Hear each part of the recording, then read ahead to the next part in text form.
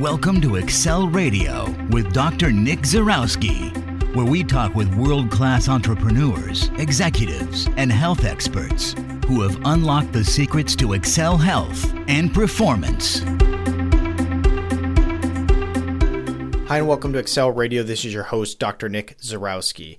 In this episode, I bring on Wade Lightheart, and we have many great conversations about gut health. We talk about all the different factors that play a huge role into whether your gastrointestinal system is either healthy or unhealthy. Some of these topics includes the microbiome, enzymes, probiotics, leaky gut, and all the different essential topics that are necessary in order to uncover gut problems and discover really high quality gut health.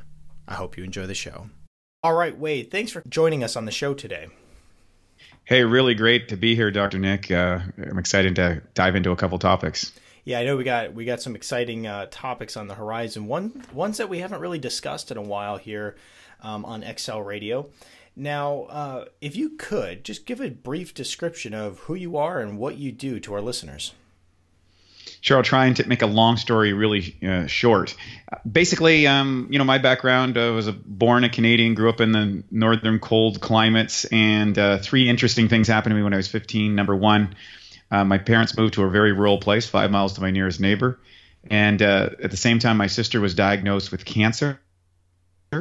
And I watched her go through the medical model for 4 years before she died. So that had a strong impact on me and made me want to get into health. And then the third thing that happened was that I was given a magazine from her that had a picture of a bodybuilder on it and pretty girls. And at 15 years old, I thought, wow, boy, I better get some muscles. So they didn't have any. So that started me on a journey to take up bodybuilding, studied exercise physiology, sports nutrition. And 16 years later, I wound up representing my country at the Mr. Universe contest. And which interesting enough, led to a personal crisis, which will lead to the topics that we're talking about today. Okay, so two things. For one, it's very interesting because your bodybuilding career was all done using a vegetarian diet, correct? Yeah, so it was a transition.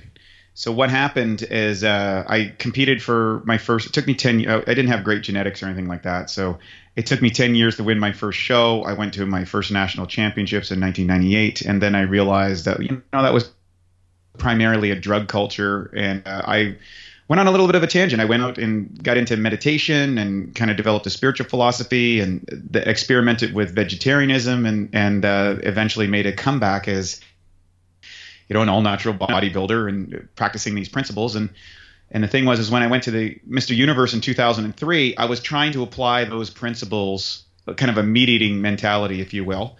And I don't have any – it doesn't matter to me if someone eats meat or doesn't eat meat. That's just a personal preference. That makes no difference from the way I look at health and nutrition. But at that contest in 2003, what most people don't know, I went to the Mr. Universe, and then literally – 11 weeks later, I had gained 42 pounds of fat and water. Leading up to that contest, I was tired. I had brain fog. I had a lot of pain in my body. It was a really painful process, and most people in the bodybuilding community just accept that. But when I had that physical meltdown after that contest, I said, wow, there's really something I'm missing. And fortunately, I met a doctor, and he said, Wade, I went to him and I said, hey, what did I do wrong? And I don't understand. I had the best coach. I had the best training. I'm following these diets. I'm doing everything I'm supposed to be doing. What happened? He goes, you learned to build the body from the outside in.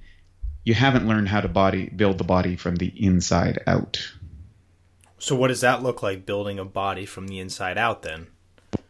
Well, what I recognized and what he helped me identify is that over the course of my athletic career, which was primarily focused on performance, and I want to categorize for people, we often assume that if a person is extremely fit, that they're healthy. If we kind of hero worship, professional sports athletes and so on and so forth, and we think, oh, well, they're automatically healthy. Or maybe actors with great physiques. Well, no, they might have a low body fat percentage, but that oftentimes they've compromised their health in order to achieve that. And so what I learned is that there were a lot of different things that I hadn't learned in nutrition and I hadn't learned from my exercise career or my sports career that were elements to health. And the number one thing was digestion. The reason I got into so much problem was because I wasn't taking care of my digestion, and that the diet that I was leading to kind of leads to where everybody eventually goes, which is some sort of digestive disorder that ultimately leads to some sort of disease state later on. And I got really passionate about it, and I was able to apply a series of practices and principles that was able to not only rebuild my external health, but it was able to rebuild my physical health. 4 years later, I came back, went to the World Championships again, felt way better, didn't have the blow up, didn't have the problems after. And after that, I began teaching this message, and I have been for the last 10 years around the world.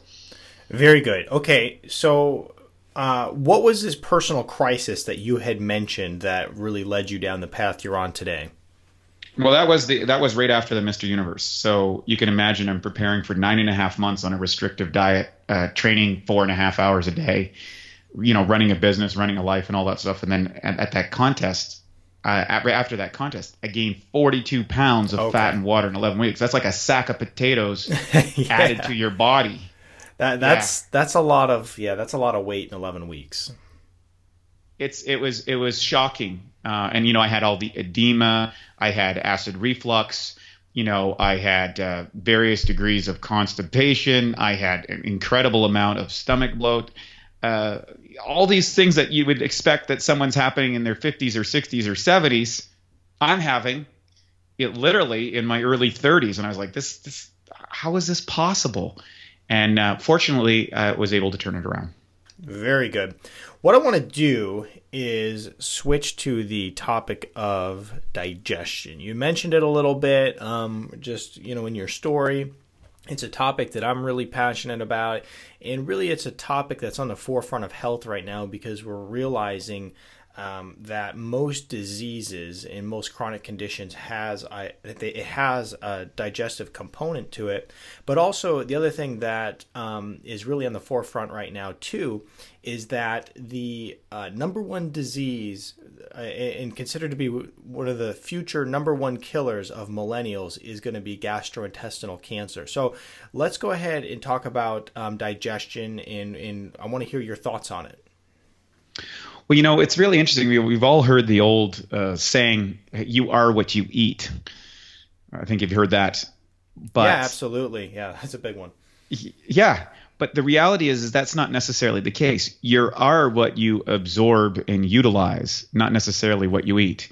And there's kind of an assumption, whatever diet practice a person is following, that you just eat it and you get energy or whatever. But if you actually start breaking down what really happens with digestion, if it's okay with you, I'll just do a quick overview on layman's terms of the digestive process, and then we can kind of identify where people run into challenge. Yeah, I think that'd be great. That way we can have a understanding of how it works, and it'll really shed a lot of light on the details of our discussion later on. So let's first understand that everybody is made up of individual cells. So our bodies are, a trillion cells or whatever. There's a lot of debate about how many cells there are. But the point of the matter is your digestive system is a single canal from your mouth to your anus.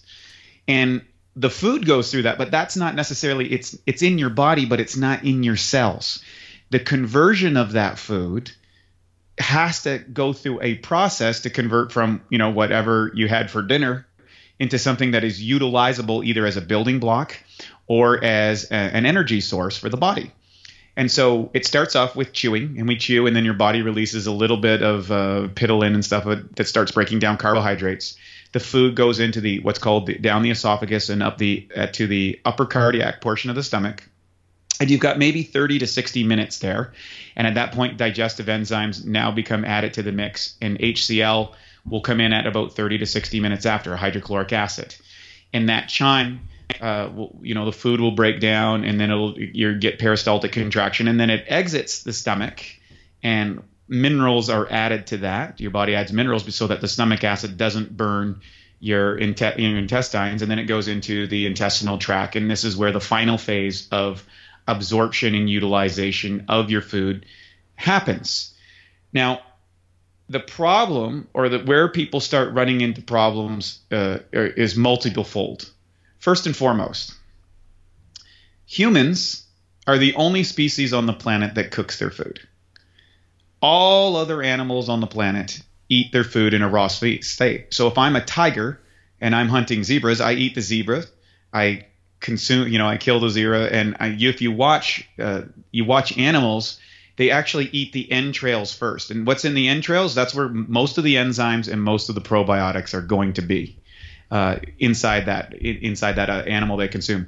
If I'm a horse, I'm going to eat grass, or a cow, I'm going to eat grass and I'm going to consume it. And the grass is going to have enzymes and probiotics probably on top of bacteria cultures. Yeah. And these things are essential to our life. The only two things that really do work in the body are enzymes, which are catalysts, and probiotics, which are kind of like intelligent bags of enzymes that go around and perform specific functions in the body.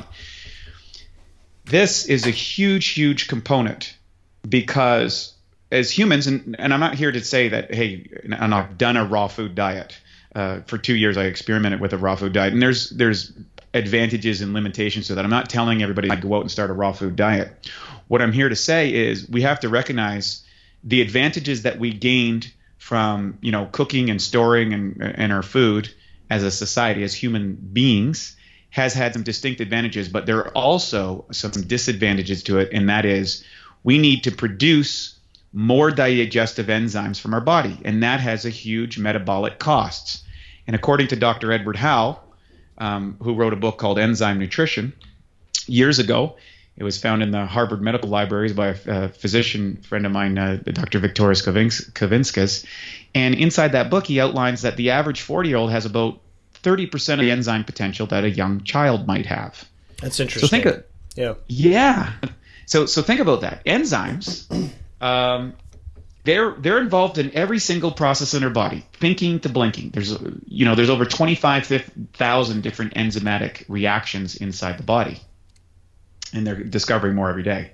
So the question is, if you're spending all of your enzymatic capacity to digest your food, how are you able to perform these other functions that we might want to do, whether it's healing our body, whether it's running down the street chasing our kids, whether it's having more cognitive power in order to think through the challenges that inevitably come with living. Okay, gotcha. So this is a huge factor to understand. So a lot of people say, well, wait, I don't know if I should take enzymes. Is it going to mess up my enzymatic capacity? There's a lot of evidence to say that our bodies started to make enzymes in order to deal with modern society, in order to deal with the developments of the way we store and prepare our food here in the modern world, as opposed to when we were, some lower form of what we are today, I guess. So, well, let me ask you this: Do you take enzymes yourself on a regular basis? Yes. Okay. So when I got into trouble, this was a novel idea. I'd heard about enzymes. We kind of learned about it. They brushed over it. They said, yeah, you need enzymes to digest all your food. And I thought, what is that? And, it never really hit home with me. And then when I met my mentor, Dr. O'Brien, he says, wait, you don't have enough energy. And keep in mind, I was sick. I was tired. I was bloated. I wasn't feeling good. I'd lost my physical vitality and also from both an internal and a cosmetic thing. And I said, what do you need to do? He says, number one, you got a whole bunch of undigested food and you got to get out. You got to start digesting this food, start taking these enzymes and clearing it out. And boy, that was shocking because I developed a new relationship with the bathroom real quick. I didn't realize that I was building up a whole bunch of food in my body that was not digested. Yeah, that's really interesting because recently, as we learn more every day, we always, as healthcare practitioners, we start implementing that into our own lives and trying it out and testing it. And I will say that enzymes were a big part of my life when I first started implementing them because I was finding that I was having a lot of foods that my body just didn't sit well with me. And, and then you look at, different enzymes are for digesting different types of foods. And when I started taking enzymes, a lot of the, bloating I would get from different foods and a lot of the uncomfortable feeling that I'd get from eating them all started to go away. And I started to be able to eat a lot of foods that I couldn't eat just from taking enzymes alone. Now, there's a lot of other issues, which I'm sure we'll get into when it comes to the gut and then a lot of other things that your gut might need. But enzymes certainly is a pretty big part of it.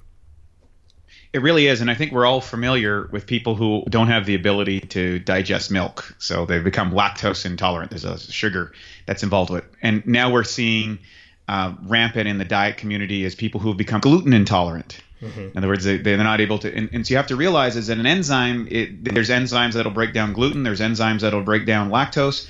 There's enzymes that'll break down protein. There's enzymes that'll break down carbohydrates and fats and all those things. And the big three, of course, is protein, fats, and carbohydrates. Those are the big three. Mm-hmm. Where people first start running into problem primarily is the inability to digest proteins. And of course, in North America, we have a very high protein diet. And of course, those proteins, if not digested properly, that's what leads to all sorts of digestive distress, and undigested protein leads to a host of illnesses down the road.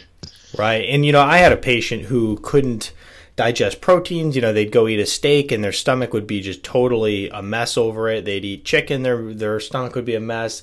They'd eat dairy, their stomach, everything affected them. And once again, there's a million things involved with how the gut functions, but enzymes was a very simple fix to many of these issues that they were facing. They hadn't been able to eat dairy in years, and then once again, trying just simply an enzyme change that. And I explained to him once again, like you mentioned, that if you don't have the enzyme that digests dairy, then you can't digest it. It's going to sit in your stomach. It's gonna basically like ferment and cause bloating and all kinds of issues. So enzymes definitely play a huge role in the overall health of the gut. Yeah, and I think for most people, once there's a wide variance of enzymes out there. I think a lot of people will hear about enzymes and they'll kind of rush off to their local Whole Foods or their local grocery store. And what happens is they walk to the shelf and now they see, okay, there's 15 or 20 different brands of enzymes, all claiming that they're the best. Some are $10 a bottle and some are $150 a bottle. And they're like, well, what's the difference? It all looks the same. Mm-hmm. And so, there's a caveat to enzymes, and that you want to make sure that you're using a high quality enzyme, usually plant-based. Ideally, it's cultured. And what culture means, it's a fermentation process and an extraction process. It takes about 6 weeks to make a much more potent enzyme formulation. You want to make sure that it has a good amount of protease, which is going to be more expensive than any of the other digestive enzymes that are out there. You want to have some amylase and you want to have some lipase inside of that. And you want to make sure that it's a plant-based, because it's been proven that plant-based enzymes tend to work over a wider pH range. Like I think it's from 2 to 12 as opposed to animal-based enzymes that only work in a very narrow pH band, because your pH changes throughout the entire digestive process. So a real high-quality enzyme is going to cost you a bit more, but it's going to get the job done. And one of the things I always said is there's nothing more expensive than an enzyme or than a health product that doesn't work, because you've wasted all the money on it. Right, yeah, and then you get to go spend the money again on the high-quality one. And I see people do that. That's probably one of the main things that, just irritates me when people come in and work with me. Is just they've spent all the money on the cheapest stuff, and then now we're spending it for a second time. So if you're going to do it right. So then what is the next step? So we talked about enzymes with the gut. What's some of the next big issues that we're facing as far as gut health that we need to address? Well, and again, we're going into that whole digestive system, and the second phase, if you go to that digestive process we outlined, is hydrochloric acid. So HCl, as it's often distinguished by, if you look in a store brand or whatever, is something that your body produces. And in order to produce enough HCl, number one, you need to be hydrated. What is, although you drink water and you probably want neutral to alkaline water if you're drinking water. The interesting thing is you need water in the body to actually produce hydrochloric acid. Now, hydrochloric acid has two distinct functions. One, it serves as a disinfectant. In other words, it kills parasites, kills bacteria, it kills any pathogens that could come inside the body, and it's part of our protection mechanism that our bodies have designed in order to protect us from these pathogens that can cause all sorts of problems. A lot of people have traveled maybe to other countries and picked up bugs or bacteria or parasites or whatever from the food that they were eating because they didn't have enough hydrochloric acid to actually kill off these bugs. and they made into our systems and can wreak all kinds of havoc, as many people have discovered. The other part of hydrochloric acid is to also assist in the changing of the pH and to facilitate the shifts in the enzymatic structure. So if you look at, let's look at the protease is really simple. Protease is going to go through, as the pH changes in your intestinal tract, it's going to go from, let's say, 7 to 6 to 5 to 4 to 3 to eventually around 2 in that process. And different amino acids are broken off at different pieces in that. So if you're looking at an enzyme, you're looking at a 6, a 4.5, and a 3.0 will handle all the ranges. Those should be in your enzyme. But you need to have enough hydrochloric acid so you create that shift in pH and that you block off those pathogens. Now, here's another thing that most people don't know, and that is acid reflux is not caused by too much acid. It's caused from too little acid, because how the body works is when the pH or the acid builds up in the intestinal tract high enough, there's a little sphincter at the top of the esophagus, we call the esophageal sphincter, that closes in result to that pH, and that keeps the acid from popping up into the esophagus. If you're not producing enough hydrochloric acid, what happens is that acid splashes up and starts burning the esophagus and gives the traditional things of heartburn or acid reflux. And these things left unchecked can lead to very serious conditions like esophageal cancer. And so what the medical industry has done is they say, oh, you got acid reflux, we're going to give you some proton pumps. And if you look at which reduces acid, but if you look at that, they're only supposed to be used for 4 to 6 weeks. And you need to have something else. Yet I've met people who've been on these for years and developing further digestive complications because they don't have enough hydrochloric acid in their body. And a common example of this would be Tums. Is that what you're thinking? That's a classic example. We're just going to add calcium to the mix, basically. Okay. But if you're getting into more serious ones, when you get like acid reflux, the proton pump prescription medication, and I think we got about a quarter of the population now that is on some sort of a prescription medication for digestion. These things have serious consequences and side effects if left for an extended period of time. And the research says 4 to 6 weeks. That's all you need to be on it. Yeah, I mean, it's really interesting because when it comes to a lot of the medications around digestive issues, like they give a lot of medications for them, but many of them are not sufficient for solving any issue at all. So for instance, like, people who come to me who have Crohn's and they'll be on a whole slew of different medications. Well, the fact is there is no medication that heals or changes anything with Crohn's. So I see it all the time where people on digestive are medications for digestive issues, but once again, they're finding no result with that. It's just more of something to cover up some of the symptoms and get them through their day. I mean, can you agree on that? Yeah, absolutely. And I think what people have to understand, and I certainly don't want to throw the medical industry under the bus. I have a lot of friends who are medical professionals and doctors, and I respect what they're doing. You have to realize is they're the last line of defense, and their job is not to educate people about their diet or their lifestyle. They don't have the training in that, and then legally they can't provide that information. What they do is they assess where the client is at, and they try to give them something to alleviate the symptoms of their disease or their dysfunction. And if that doesn't work, they're going to send them over to something that is more excessive, whether that is surgery, whether that is a radiation or chemotherapy treatment, or some other, dialysis, if that was situated. Like that's kind of like the end game that ends up in the medical industry. So they're the last line of defense when we've made damaging choices with our lifestyles. And right. So when it comes to these gut issues, you want to be thinking when you're going to heal these things or reverse them, you want to be thinking, okay, have I tried enzymes? Have I tried probiotics? Have I tried, some different gut healing formulas? And, even I talk about fasting a lot, Wade. So this should be your first go-to. And then from there going to, the medication or the surgery, if that all fails you. But, you don't want to go like, straight to the most, invasive intervention right off the bat. Yeah, and I think that's and obviously your listeners are listening to your show. They're probably already on that kind of train to begin with, so we're kind of singing to the choir.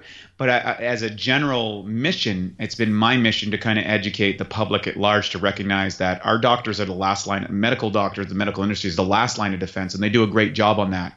But health and optimal health and high performance, that is a prerogative and a priority for us as individuals, and you need people on the more holistic side of the health paradigm to help guide you in that direction. And that's why obviously you provide the information that you do to get out there to let people know, hey, what do I need to do?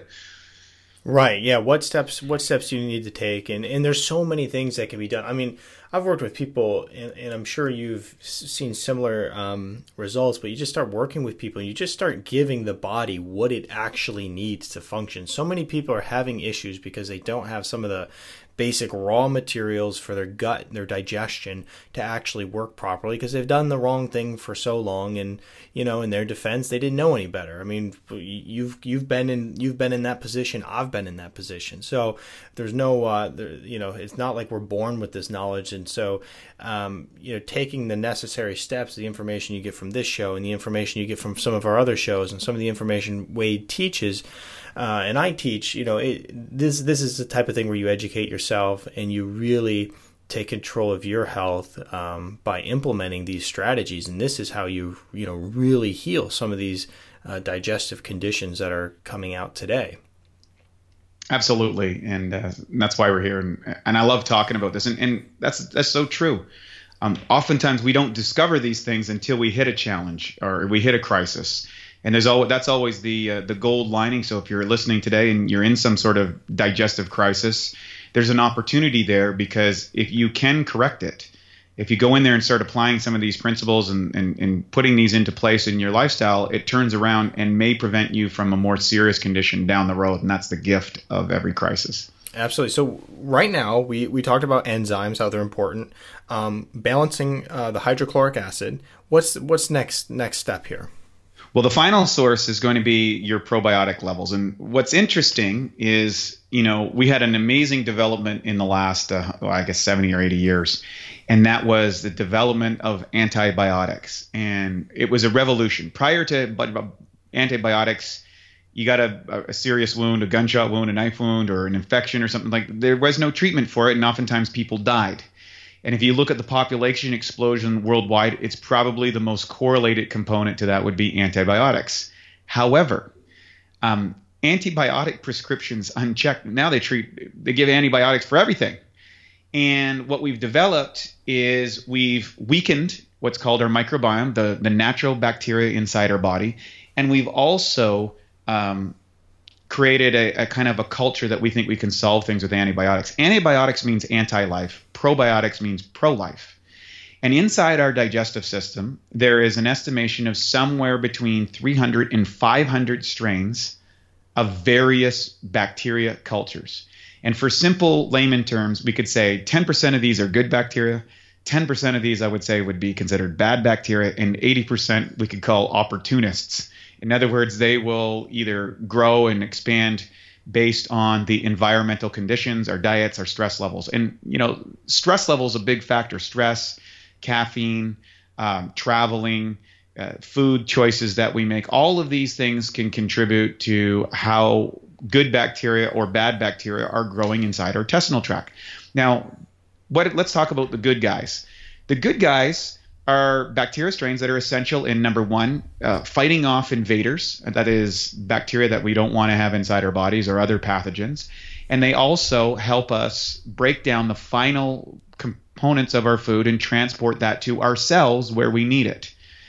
And if we have that, and most people have taken antibiotics, will notice, oftentimes when you look at the side effects of antibiotics, it's nausea, stomach issues, bloating and stuff. And that's because it's killing. An antibiotic doesn't make it's like dropping a bomb inside your intestinal tract. It kills the good, the bad, the ugly, everything. And after a course of antibiotics, we need to start cultivating good probiotics inside our body. We need to start introducing, whether it's fermented foods, kimchi or sauerkraut or things like that, kefirs, all those type of things that are great for adding good bacteria inside our body. But oftentimes those aren't sufficient enough, or we're getting sources that might have been pasteurized, or we're getting bacteria that may not be what our bodies need. So over the last, 20 years, 30 years, there's been an extensive amount, and particularly in the last 5 or 10, because digestive issues are so rampant, there's been a lot of research going into this microbiome and how the bacteria work with our bodies. And so what most people in the health, I don't know a person who's living at the high levels of health. I don't know one who is not supplementing their diet with probiotics on a daily basis, because they understand that we need to reintroduce these good guys back into our system to fight off the bad guys and to fight off the foreign invaders. If we were eating our food in our natural state, if we were eating the grass as it is, or vegetables as they were, or meat as we, like the other animals and things, be getting good bacteria inside that, but we're not. We're cooking all that stuff, and now we're exposing ourselves to other problems. Yeah, and it's really interesting because I saw this statistic, and it's actually a research-driven statistic. It wasn't just like made up. And I wish I had had it in front of me right now, but I believe it was 90% of antibiotics are actually prescribed for viral conditions, meaning that you're being given a antibiotic and it is going to do nothing for the condition that you're facing, but your doctor gave it to you. And I'll tell you, that's one of the biggest frustrations. And I'm not, saying, any of these things are even regarding the gastrointestinal tract, some of the statements I made. It's not to throw rocks at the medical community. It's more to throw rocks at, improperly prescribed medicine or improper treatment protocols. But yeah, I mean, if 90% of antibiotics are being given for viral conditions, and then, that means that the antibiotics are doing nothing for the individual. And then from there, it's actually doing a lot of harm to the individual, because like you said, it's like dropping the A-bomb in the intestinal tract to kill everything. And so, that's really frustrating for me to see, because I see patients come in all the time and they'll have a condition. They went to their doctor, and then from there they said, well, he put me on an antibiotic, and I'm sitting there going, why? Like, why did they do that? You know what I mean? Like that's not going to do anything for it. But in order to combat that, like you said, a good, strong probiotic is good. And one of the things that I get really often, and now, Wade, the other thing too is that when I work with a lot of people, I wish in the perfect world people had this knowledge, that you and I have, or maybe they've actually seeked it out. But in many cases, people they're just really far from having this type of information at all. I mean, for instance, you talk about high level of health, needing to take a probiotic. I mean, high level of health, I always say you need to be taking some of the basic daily nutrients like a fish oil and some, broad spectrum multivitamin and mineral. And I have a lot of people who aren't doing things like that. But then, when I recommend a probiotic, they're like, okay, well, what do I do that for? Like, maybe like a week or something. And I'm like, no, you could benefit from taking that every day. Oh, so maybe like 30 days, like a month. No, I'm talking like every day, like 365 days a year. And so, like a lot of people are just so far from the understanding of that's what you really need in order to, once again, the basic building blocks of the body. And that's what you need on a daily basis for health. Yeah, absolutely. We're actually on the same thread here, because, and as you know, we're fortunate enough we get to hang around with people all the time who have made this their life's passion. And as you said, virtually all of them are taking enzymes, virtually all of them taking probiotics, virtually all of them are taking vitamins and minerals, all of them are taking essential fatty acids. Success leaves clues. And these things, because we've stripped them essentially out of our modern diets, our modern things, we have to have them if we want to live at the highest levels of performance and the highest levels of health and vitality, and we want to avoid having sickness and disease. They're non-negotiables if that's the standard that a person wants to live at. And it's not once in a while, it's every single day. Right. And I have people tell me, well, I eat pretty good, so why would I take a multivitamin? And and just once again, it's like, look, you got to understand, our food doesn't have the mineral content, the vitamin content it used to. Our foods don't have the probiotic content that they used to. And and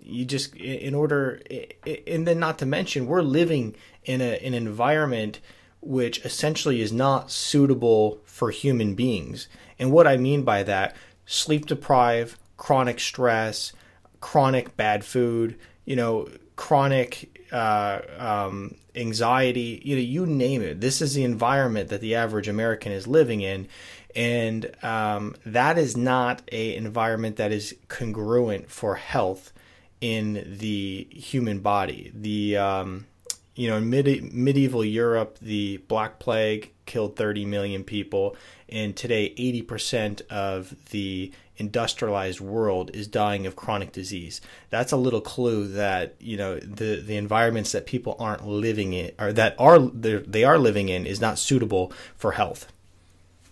Very well said. Very well said. So circling around back on our probiotics, because I know we're both very passionate about this. I want to discuss this a little bit deeper because these inserting these good bacteria, and people go, well, what kind of bacteria do I have? Should I get yogurt? Should I get an acidophilus, or should I have this other strain that has 52 different bacteria cultures in it? Because everybody thinks if I have more, it's better. Particularly in America, America has a great more is better attitude, which I love, but it's not always the case. And that is, people have to understand there's two different types of bacteria inside your body. There's transient strains and implant strains. An implant, or a strain that colonizes, would actually exist in your digestive tract and cultivate and required in other processes. And there are all kinds of different ones that are out there. We named a couple that were quite popular. There's also a transient strain of probiotics, and these are bacteria that kind of come in and go out, and oftentimes will fight off invaders or clean out the system or do specific functions. And one of the things that we looked at, because the microbiome is always changing, it's very complicated if you get into that. And the microbiome, by what I mean, is the bacteria culture or environment that is going on in everybody's intestinal tracts. The average person has somewhere between 5 and 10 pounds of bacteria inside their body. There's more bacteria in your body than there are cells in the body. Take that. It's kind of shocking when you know that. But the reality is how do you go in and alter that in a way that's positive and let the cultivation of the bacteria that is normally in there grow and take out the bad ones? And we studied that extensively, as did my mentor, Dr. O'Brien, who helped develop and cultivate a particular type of transient strain of probiotics. It was based on the L. plantarum strain, and what he did is he put it through a mutation process. Most of us are familiar with the problems of hospitals nowadays, which is these bacterial-resistant or antibiotic-resistant bacteria in hospitals. You've heard of those? Oh yeah, absolutely. It's very common, and it's not only in hospitals. It's just people are starting to become bacterial resistant just because they've been on so many antibiotics. I mean, I've actually heard too that it's happening in animals a lot, and where they're finding that animals are getting problems that because they're giving animals so many antibiotics that they're also becoming resistant to it as well.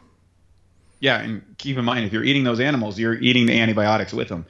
So the interesting thing is what to do, and what he went out and did and helped cultivate was looking at these aggressive strains of bad bacteria or resistant strains and said, well, how do I make a super bacteria? How do I make a probiotic that has extremely powerful capabilities that exceed what we might normally find, because we need to deal with the modern world as it is today? And so we took an L. plantarum strain and put it through a patented mutation process that made what we call a super bacteria. It goes through the entire body. And this is the U.S. patent claims: antiviral, antiretroviral. It's proteolytic. That means it digests protein, serves as a screening agent in pharmaceuticals, and has the ability to shrink tumors. That's pretty aggressive. I'm not saying that. I'm saying this is what's on the U.S. patent. So I don't want to make any claims. But now we're at a stage where we're starting to cultivate probiotics that can handle the stressors of our society today. And we've been using that as a methodology to, number one, help recondition people from compromised digestive systems, and also as an adjunct to rebuild people either during or after serious medical intervention in your lives. And it's one of the reasons we've developed a cult following, because we're one of the few companies that actually looks at health from that very, very high level, aggressive nature of how we really go after it based on the conditions of the world today. Well, that's very cool. It's very cool. Yeah, and that's the important thing, is not all, whether it's probiotics, enzymes, whatever the case is, they're not all created equally. So you definitely need to, get them from a trusted resource, and it's usually not Walmart, just to drop a little hint. But yeah, absolutely, I agree with you. And one of the other things I want to mention too, just because we're on this topic, and you mentioned the microbiome, is that it's just a quick side note, is that the antibacterials are also really terrible for you. Now, the FDA, I think it was the FDA, who came out and finally, probably 20 years late to the party, warned people that you shouldn't be using a whole bunch of antibacterials all the time, because it's actually killing this microbiome. And Wade, there's this company that we use that has a microbiome colonizer for your skin, and it's a lotion that's a probiotic lotion, basically. And so that's very cool. We have people using that and seeing some pretty good results with skin conditions as well. So those are a little side note while we're on the topic of bacteria. So if you need any more information on Wade, you can go ahead and check out some of his other videos and content that he puts out. Check out his website. And other than that, Wade, once again, we appreciate having you on the show, and certainly thank you for all the value added. Thanks so much, Dr. Nick. Really, really appreciate being here. And for all your listeners, it's just wonderful to take those to go out there, practice the principles that Dr. Nick talks about, and you'll be pleasantly surprised of how well and how high the quality of your life can really grow. For more information, head over to NewVisionExcel.com. There you can find a whole archive full of blog posts written by Dr. Zarowski. You can find our old podcast episodes, which include our show notes, a lot of helpful tips there. But if you're ready for a full body transformation, then the Thrive program is for you. You want to click on the Programs tab, and that's where you can get started. If you want more information to multiply your health and simplify your lifestyle, visit our website at excelpodcast.com. Until next time, have an outstanding day.